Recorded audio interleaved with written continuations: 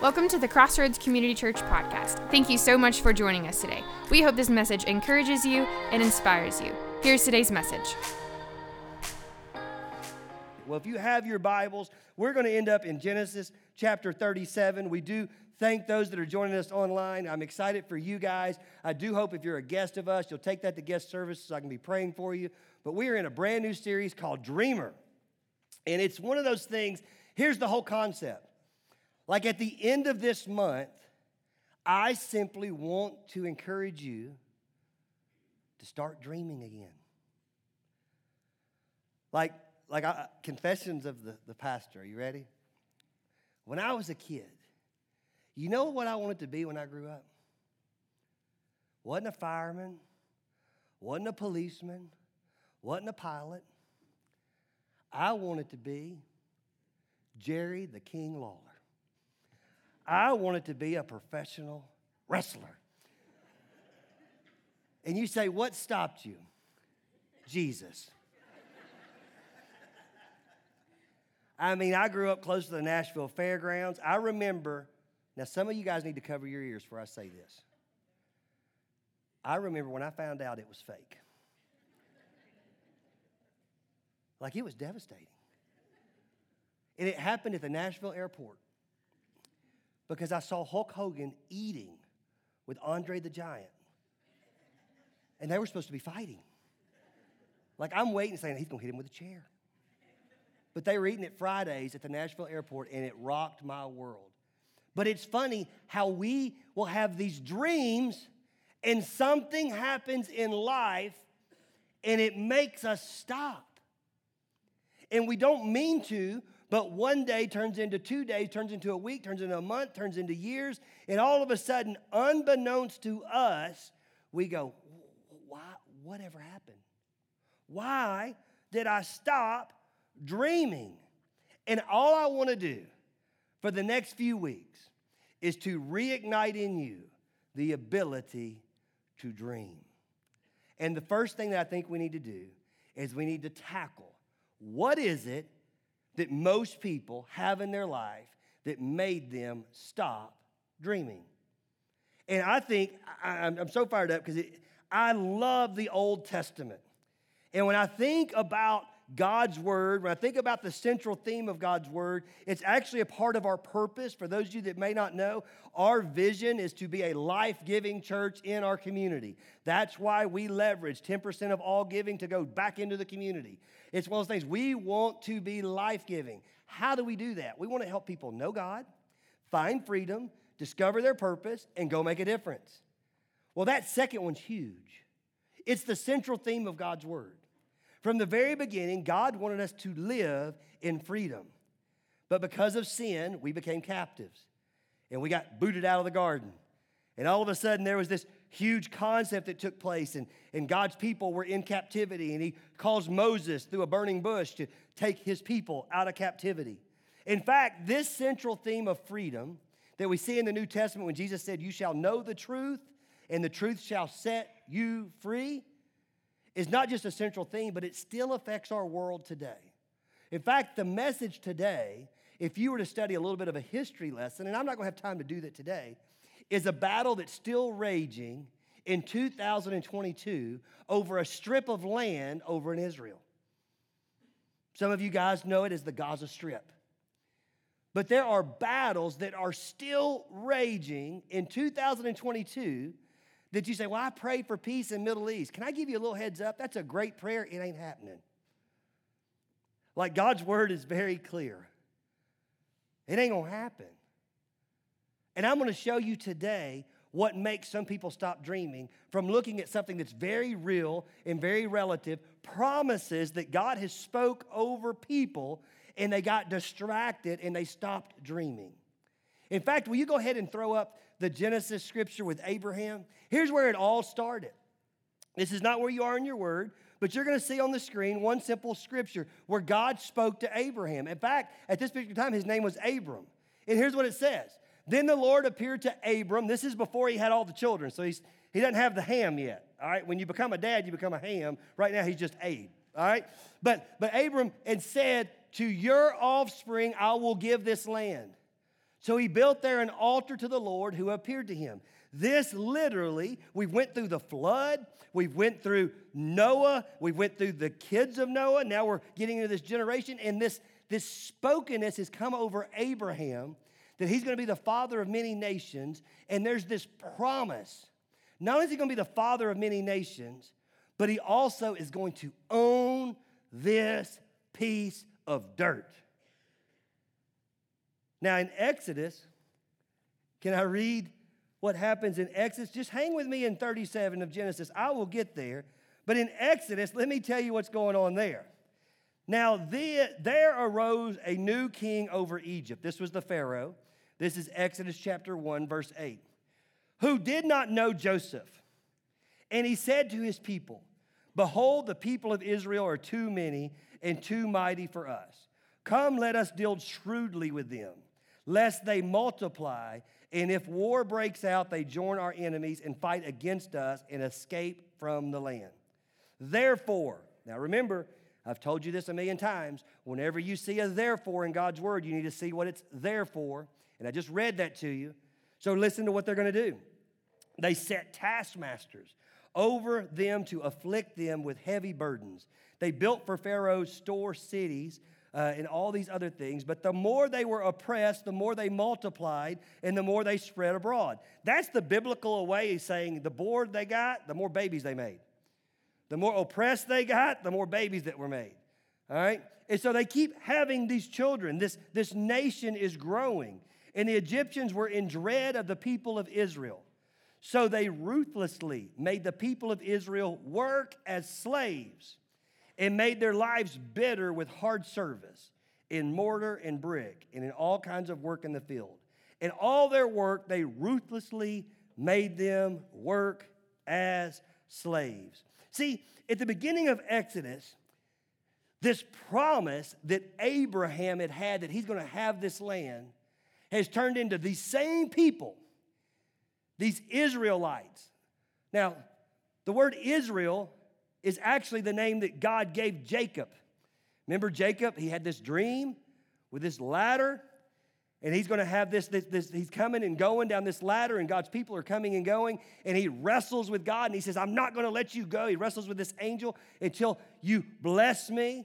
And God ends up calling him no longer Jacob, but calls him Israel. And out of this becomes this major nation. Now, that nation is in captivity. And they're nowhere close to the land. And they're enslaved. You say, Mickey, what in the world happened? How did we go from like this dream, like Abraham, you're going to be the father of many nations. We remember, right, Sunday school? Father Abraham had many sons, right? And all of a sudden now, they are in captivity. They are nowhere close to, they're in Egypt. What happened? Well, I think it's in the very first part of that scripture. And this is where I get intrigued. I give you a little bit of insight sometimes of the way I study God's word. I'm kind of a simple-minded person. Now, just so you'll know, I am a big believer that the text means what the text means. Like, there's never a time where I go, how does that make me feel? I don't care what it makes you feel. The question is, how does it apply to your life? No matter how you feel. And so I'm a very contextual person. And here's what I got intrigued with. When I looked at Exodus chapter 1, it said there was this new king, this Pharaoh, who did not know Joseph. So you know what my mind thought? What was the big deal about Joseph? Because evidently when they knew Joseph, everything was good. But now that they don't know Joseph, they're enslaved. Well, let me give you a little bit of background on Joseph before we dive into Joseph's story.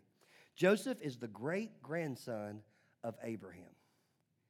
You have Abraham, who was also married, and I'm going to make sure I don't butcher this, I always get it confused, but Abraham, who turned around and had Sarai, who ended up being Sarah, who was not able to have children. That's a different story all to itself. I wish I had time. Old Testament is so amazing. Like during this is when you have Hagar, who turns around and ends up having birthing, and out of you get Ishmael, and all of a sudden this is where you end up getting Islam and all this. I mean, there's so much that's here. Like literally what you see in today's culture, you can go back to this particular, it's not a story, but biblical account. But Abraham and Sarah end up having a son. You know him. His name's Isaac. We all remember the story of Abraham taking Isaac up to the altar and was going to sacrifice him, and then there was a ram in the thistles, and he ends up killing the ram, and he makes this altar. You say, what's the big deal about that place? That's where the Jerusalem temple ended up being. In fact, now you can go and visit that, but it's not the temple. It's on the Dome of the Rock. It's where the Islam put their major Mecca at. Like this battle has been raging over this land because of these promises, because of these dreams. But then they turn around and Isaac and Rachel end up having a child, and that's Jacob. And Jacob meets Isaac and Rebekah have a child, and that is Jacob. And then Jacob has Rebekah. And out of that, Rachel, I get all the R's confused, Rachel, and then they end up having two children. One is Joseph, and the other one is Benjamin. Now, during Benjamin's birth, Rachel dies. But Benjamin ends up leading the whole priest side of the Israelites with his tribe. But in there's this Joseph. And Joseph is admired by Jacob more than anybody else. In fact, in chapter 37, we hear about this coat, that Jacob gives him this coat of many colors. And the siblings of Joseph can't stand him because Jacob is not, he doesn't even hide the fact that this is his favorite. And because of that, the other ones cannot even fathom being around him because they're so jealous. But then God gives Joseph these dreams. In fact, most people know of Joseph as the dreamer. And can I read for you what these dreams are? It's in chapter 37. It starts in verse 8. Now Joseph had a dream, and when he told it to his brothers, they hated him even more. They already couldn't stand the guy. And now what he's going to tell them, they're like, just in case there was any hope, now I'm going to punch you in the face. All right? So they turn around, and here's the dream. Joseph said to them, hear this dream that I have dreamed. Behold, we were binding sheaves in the field, and behold, my sheaves arose and stood upright. And behold, your sheaves gathered around it and bowed down to my sheaf. Now, can I give you the Mickey translation? I had this dream, and my life was so much bigger than your life. My life stood up. Your life surrounded my life and bowed down to me. Now, two things that I thought about. Number one, Joseph, why would you share that? Like they already don't like you. This is the equivalent of Alabama fans, right? Like nobody likes them because they always win. And then to get up and talk about how good you are, we just don't like you that much more, right? Like everybody was glad that Georgia beat you in the national championship because we're tired of, that's what's going on here. It's like, why in the world they already can't despise you? Why are you getting up saying, hey, this dream I had, you're going to bow down to me? And listen to how they responded. In the next verse, verse 8, his brother said to him, are you indeed to reign over us? Are you indeed to rule over us? So they hated him even more for his dreams and for his words. And then in verse 9, then he dreamed another dream and told it to his brothers and said, behold, I have dreamed another dream. Behold, the sun, the moon, and 11 stars were bowing down to me. But when he told it to his father, this is Jacob, and to his brothers, his father rebuked him and said to him, what is this dream that you have dreamed? Shall I and your mother and your brothers indeed come to bow ourselves to the ground before you? And his brothers, if you have a Bible that's paper, underlined it, were jealous of him. But his father kept the saying in his mind. See, I'm giving you this backdrop so that you can know what's going on. This is the epitome of what's going to be several tribes that ends up making up these Jewish nations. But it's the concept that Joseph's coming to them, and he's heard from Jacob because his father, who is his favorite, has passed on this story.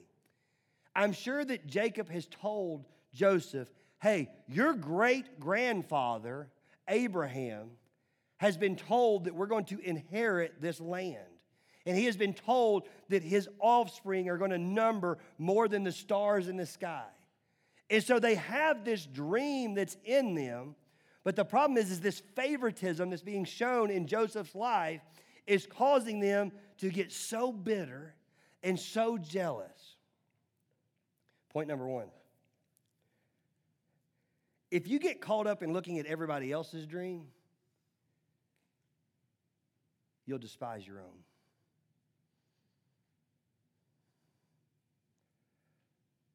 If you get caught up in looking at everybody else's dream, you know what you're going to do? Well, man, my dream really ain't that great. Like, I'm going to give everybody some freedom. We are 8 days away from Valentine's. Do yourself a favor. Don't get on social media on Valentine's Day. If you have somebody of a significant other, just don't even get on social media. Why? Because you're going to get some flowers, but then somebody else has got well, they got him 3 dozen. Well, they showed up at her work with flowers and chocolate and a diamond ring and a diamond. Like, you can't keep up. And just but you're like, oh, well, I really did something good. Oh, well, I swept mine away and we went on a trip. Well, I went to the beach. We flew to Hawaii. What? I'm a terrible husband. Like, you cannot keep up. There's always somebody that looks like they're doing more. If you get caught up in looking at everybody else's dream and don't realize the dream that God's put in your heart, you're going to start belittling your dream and being jealous of theirs. You need to focus on what God's called you to and not be focused on what God's calling somebody else to. Can I ask you a question? When you see God blessing people, when you see God answer prayers of other people, do you celebrate with them or do you have a pity party because yours hadn't been answered yet? Like, we just finished 21 days of prayer and saw God do some amazing things, literally healed cancer. You know, we watched some amazing things take place. And when you see that happen, do you celebrate what God's doing or do you go, oh my goodness, but I'm still over here struggling with mine? You've got to, in order to dream, realize your dream is enough. You don't need your neighbor's dream. Because you may get into your neighbor's dream and realize it ain't that much of a dream. You may get off of their social media page and go sit down with them for dinner and realize this is more of a nightmare. It's just they got a real good facade over it. That's what was going on here. So what do? Well, we pick up the story, and you're going to see some scriptures. I'm going to paraphrase because of time. But we pick up the story in Genesis chapter 37, verse 18. So they get to this point, and so Jacob tells Joseph, hey, where's your brothers at? He's like, they're supposed to be out in this field. Go find them. So they go to, Joseph goes to find them, and the brothers see him coming from afar off because he has this bright coat, right? And they say, you know what, let's kill him. I don't like him. You don't like him. Nobody likes him. Dad thinks he's the favorite. I say we kill him. So they take a pit, and when he comes up to check on him, they grab him, they throw him in the pit. I'll pick up the story just so you can hear God's word. It starts in verse 18. They saw him from afar, and before he came near to them, they conspired against him to kill him. And they said to one another, here comes the dreamer. Can I chase a real quick rabbit? Most people will stop dreaming. Now, this isn't the point of today, but this is most people will stop dreaming because nobody likes a dreamer. Because, well, God's not giving me no dreams.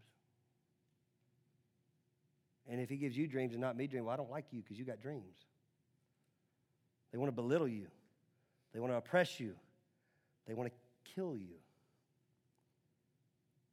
Can we keep going? Come now, let us kill him and throw him into one of the pits.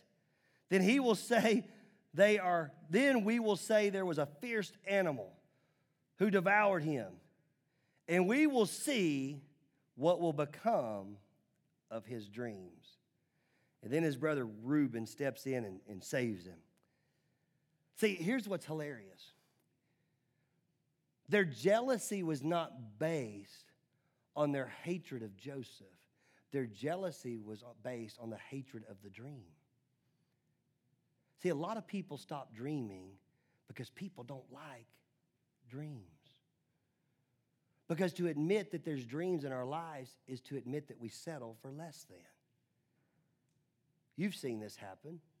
I got to be real careful the way I handle this. You'll see a church, it starts growing, it explodes, and immediately other people in different churches, what do? Do they celebrate that church? Nope. They start talking about it, don't they? Well, the reason why anything's happening over there is because of so. Listen, if you ever do that, do me a favor. Stop. We are supportive of God's local church, not just Crossroads as one of them. And we want God to move in a miraculous way in all of his churches. And I pray that the dreams and the things that God has for his churches, even in community here in Cleveland and Bradley County, I pray that all of them would explode.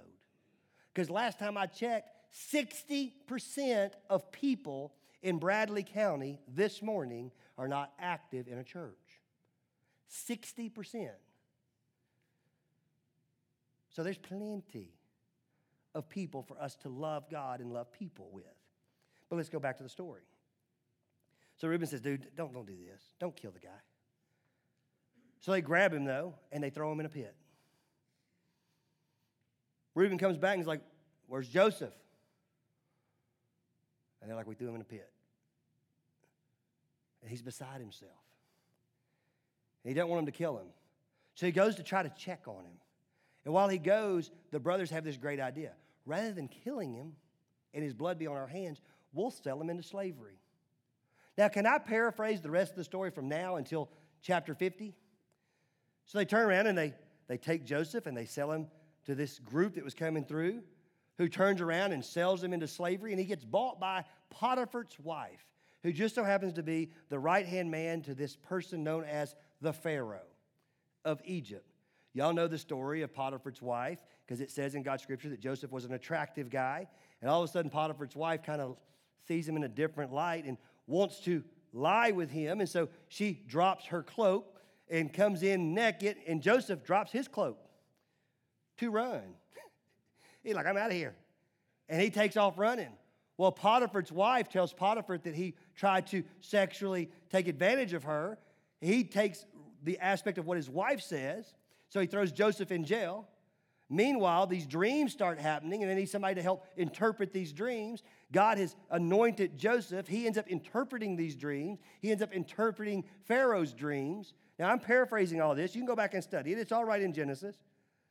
And in that process, the Pharaoh is so pleased with Joseph and how he's interpreting these dreams that he puts Joseph as the second in command over all the supplies.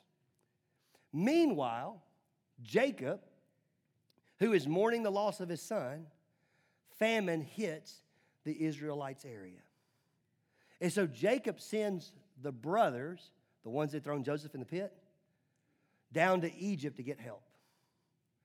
Well, little did they know when they got to Egypt, the person over all the goods was going to be old Joseph.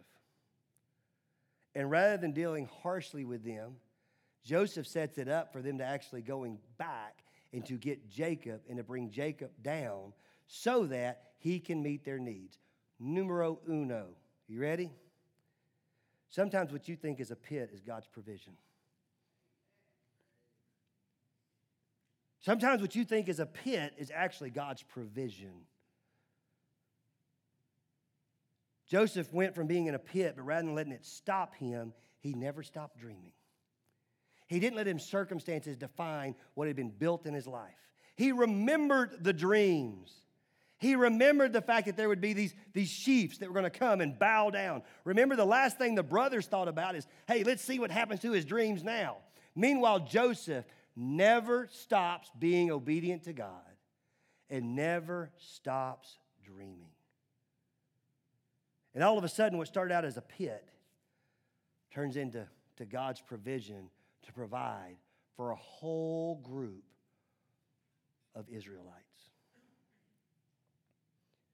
So this takes place, and they come back and they bring Jacob down, and Jacob realizes what has happened, and he celebrates.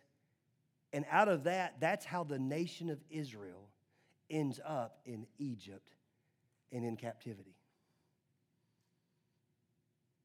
Second thing, not only can pits be provision,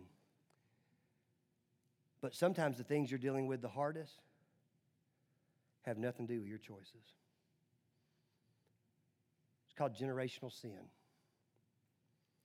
Like there are things that you are dealing with in your life that is a direct reflection of other people's choices prior to you.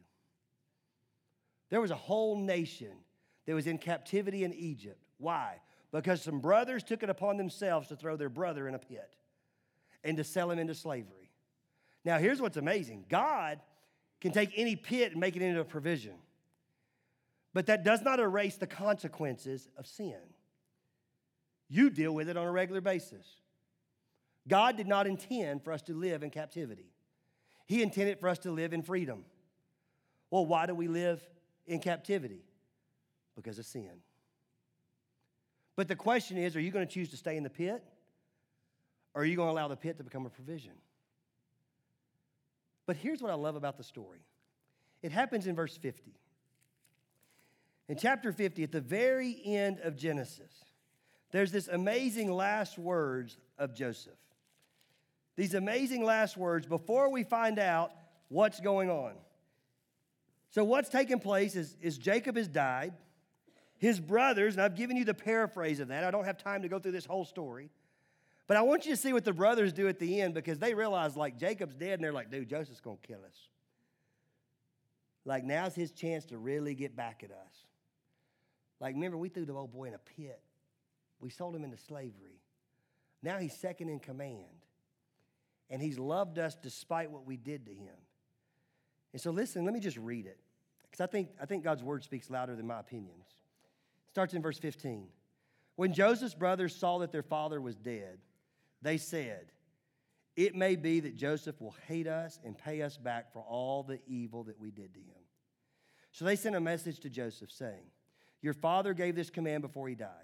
Say to Joseph, please forgive the transgressions of your brothers and their sin, because they did evil to you. And now, please forgive the transgressions of the servants of the God of your father. Now listen to how Joseph responded. Joseph wept when they spoke to him. I don't have a lot of time, but you need to know that sometimes when people come to you dealing with your past, a lack of emotion can be just as powerful as anything you say. I think because of the way Joseph responds to them, they realize that he is tenderhearted and still loves them despite what they had done. Can I pick up God's word? Verse 18. His brothers also came and fell down before him. I think they felt safe doing that because he had cried. They realized that he wasn't upset. And said, behold, we are your servants. And then listen to how Joseph responds. But Joseph said to them, do not fear, for am I in the place of God? As for you, you meant evil against me, but God meant it for good, to bring it about that many people should be kept alive as they are today. So do not fear. I will provide for you and your little ones. Thus he comforted them and spoke kindly to them. So Joseph remained in Egypt, he and his father's house, and Joseph lived to be 110. Drop down to verse 24. This is where it got really cool for me. And Joseph said to his brothers, I'm about to die, but God will visit you and bring you up out of this land to the land that he had swore to Abraham, to Isaac, and to Jacob. Then Joseph made the sons of Israel swear, saying, God will surely visit you, and you will carry up my bones from here. So Joseph died, being 110 years old, and they embalmed him, and he was put in a coffin in Egypt. See, the thing that's so amazing to me is this dreamer, this guy that interpreted dreams, this guy that was given dreams, this guy who never lost the dream.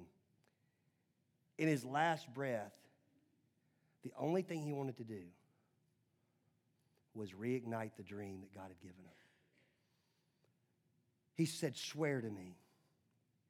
Swear to me that you will go get the land that was promised to Abraham, Isaac, and Jacob. In church, here's what I think. When I read God's word, when I think about dreams, when I think about being a dreamer, when I think about all the things that God's called us to do, I think for majority of us, I don't know what's happened. I don't know what the pit is. I don't know what you've been thrown into. But at some point, we've stopped dreaming the dreams that God gave his church and what it means to live. Like when I think about God's word and the way he speaks over his people, he talks about having this life and having life more abundantly. He talks about these provisions. Please don't mishear me. I'm not talking about health and wealth and getting a Cadillac. What I'm talking about is faithfulness and obedience and God blessing you. And for whatever reason, you've let people in your life throw you in a pit and you stayed there. Do you know why most people stop dreaming? Is they're too lazy to get out of the pits.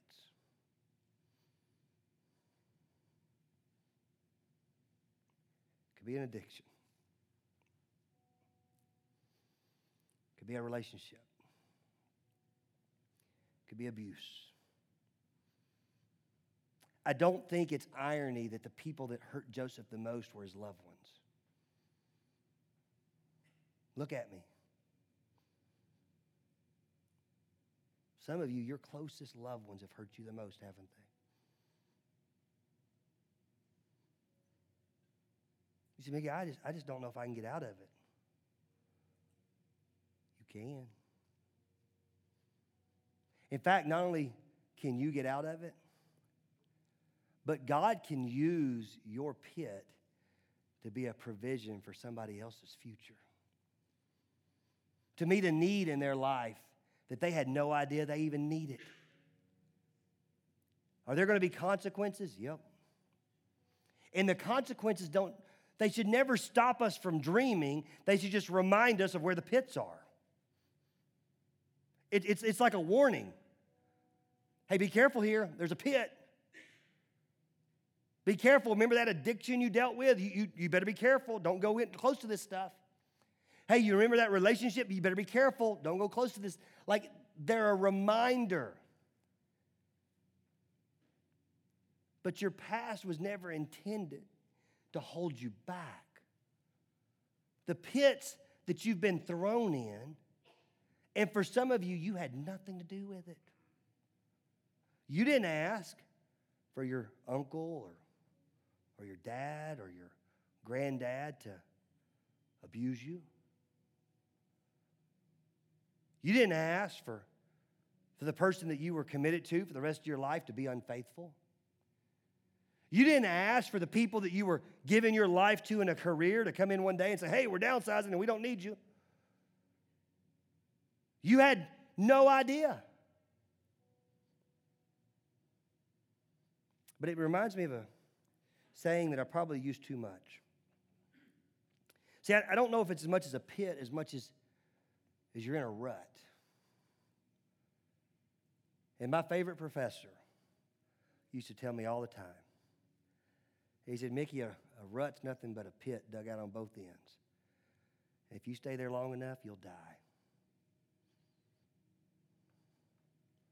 See, that's why you stop dreaming. You got more consumed with the pit you were in rather than the provision God could give you to get out of it and dream again. If you were encouraged by today's podcast and would like to hear more messages, visit us at crossroadscommunitychurch.com.